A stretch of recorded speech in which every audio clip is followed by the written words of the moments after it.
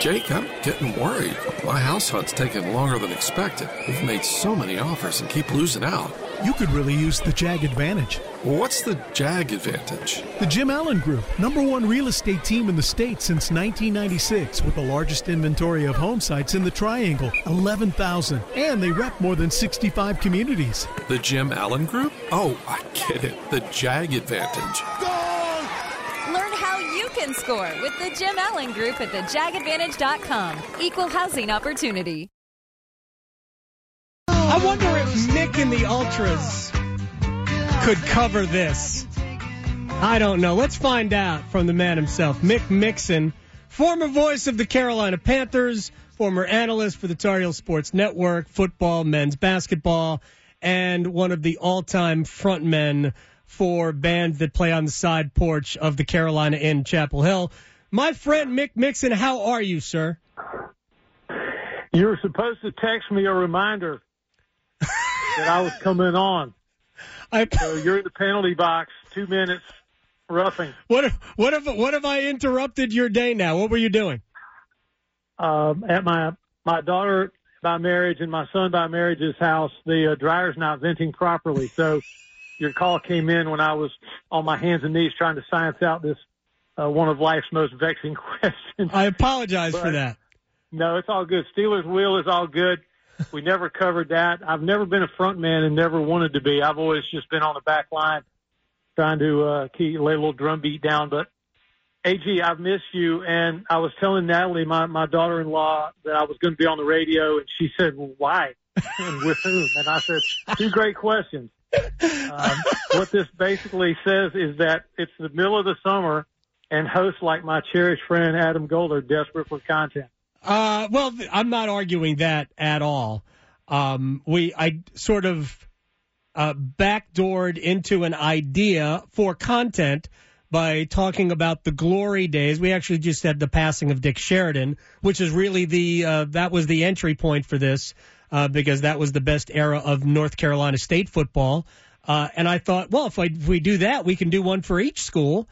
And I thought that Mick Mixon, would like to come off the John Deere and maybe just kind of just relax for a little bit and talk about the old days. I hate that I interrupted you in dryer venting, because that's a major could be a major problem for a household. Yeah, you don't want that. I think we got it fixed though. But I mean, I hadn't thought about Sheridan in a while, but he was intimidating. I thought. I mean, not in a mean-spirited way, but he was just so serious. And I was interviewing him one time. I think a hurricane had ripped through Garden City, and somebody, Charles Chandler or Al Featherston or somebody, had mentioned to me once that Coach Sheridan had a house down in Garden City. So I begin this pregame interview, chatty, friendly, like I should not have been, because he probably viewed it as we were not friends. I asked him how, I said, Coach, the whole state is concerned about the storm, and I hope your Garden City property survived it and did okay, no damage. And he drew his thumb across his throat in that cut motion and said, start the interview over and don't ask me about that. Wow. Jeez, what a grouch. That's a setback right out of the gate. All right, let me ask you about there probably are 2 different answers to this. If I had to ask you what the best stretch of North Carolina football was, which would you say? And it's kind of the modern era of football. I don't want to go back into the 60s or the Charlie Choo-Choo Justice era of maybe the early 70s. But what do you think the best era of UNC football was? One more quick thing, 5 seconds about Coach Sheridan. I'm a ACC man. My dad went to state, and I went to Dick DeVenzio's basketball camp as a little boy growing up in Chapel Hill. And of course, the Tar Heels had Wake. I followed them all. But any NC State fans thinking, Mick's the idiot for asking Coach Sheridan about the Garden City and destruction, there would be correct, of course. Coach was right and I was wrong. I should not have begun the interview that way, but I was young and dumb, and there you go. Adam, when Mack Brown went 1-10 twice in 1988 and 1989, and then but then started to sow from the crop, the seeds that had been planted with him sending an assistant coach or going himself into every high school in North Carolina, whether they had a prospect or not. That 1990 Mac Brown coached UNC team was one of my favorite teams of all time. They went 6-4-1. The one was a tie against Georgia Tech that you may remember. I think you were on the planet way back in 1990, a young little AG wet behind the ears. Yep. But that was the start of something really special. And so I would say from then on through when Coach left to go to Texas, wouldn't you? I mean, those teams had the swag. They had to get on. I mean, they look great getting on that airplane. They look great warming up. I mean, they had draft picks and never could quite, Florida State had a little bit different DNA than the rest of the league back then. Never could quite get over that, get through the crepitus of the Seminoles and their reign of terror. But those Mac Brown teams, I mean, I remember Chris Keldorf. I remember interviewing Chris Keldorf and just talking to him thinking, this is Manhattan Beach, California. Are you kidding? This is what North Carolina has never had, which is an NFL caliber quality quarterback. Why it didn't work out for him in the pros, I'm not really sure, but he could sling it. And that 96 North Carolina team that beat Clemson opening day, Keldorf threw 25 touchdown passes that year. I mean, I'd put that team up against a great many in the history of the league. And that run had 3 10-win seasons, another 9-win season, and an 8-win season in that stretch. And it really did. It went 1-10, 1-10, and then all of a sudden, they were just cranking out not only great seasons, but also so many NFL draft picks. And it seemed like everybody was a defensive lineman during that stretch, or a linebacker, which is kind of the opposite of what we've seen today. And that's not that they didn't have good players. One of my favorite players, you know me, I grew up as a Jets fan. I'm a recovering Jets fan now. There's no reason to be a Jets fan anymore. But Leon Johnson was one of my favorite players ever who wore a Jets uniform.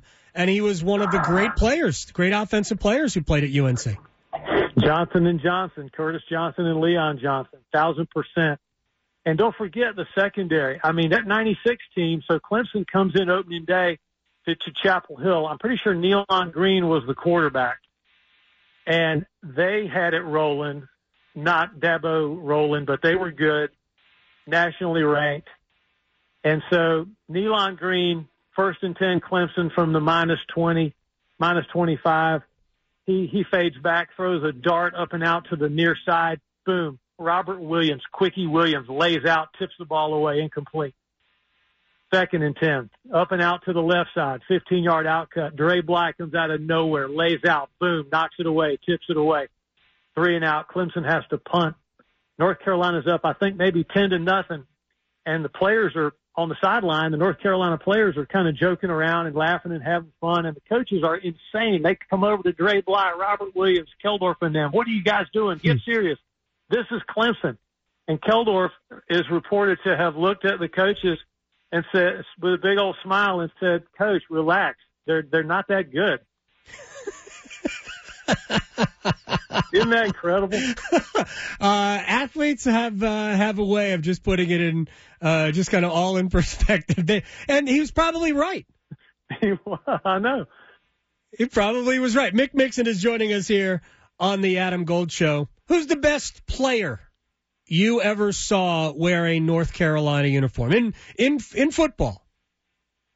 What are you doing to me? Why do you do this? I'm remembering now why coming on your show caused me to feel like I was bleeding from somewhere. That is so untrue. That is that is not true. The best player. What are you doing? Why? I thought we were friends.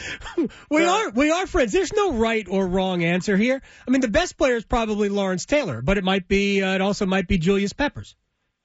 Adam Golden studio with my man, Coach Pete Taruta, Capital Financial Advisory Group. Financial advice industry can be overwhelming for a lot of people. Is there a way to be sure you're getting the best service when you don't know? Yeah, Adam, it's not just if you gave the money to a planning team and they did good the first year. I mean, anyone could do good for 1 year, but it's a track record and it's a long-term accounts that are very important. We call that a financial fill-up strategy, Adam, and that gives you lifetime income you can never outlive. We'll put together for you, the listener, your very own total retirement plan if you call right now. Call and claim your comprehensive review with Coach Pete and the team, 888-843-0013, or text ADAM to 600-700. Adam Gold is a paid spokesman. Investment advisory services offered by Capital Financial Advisory Group, a North Carolina registered investment advisor.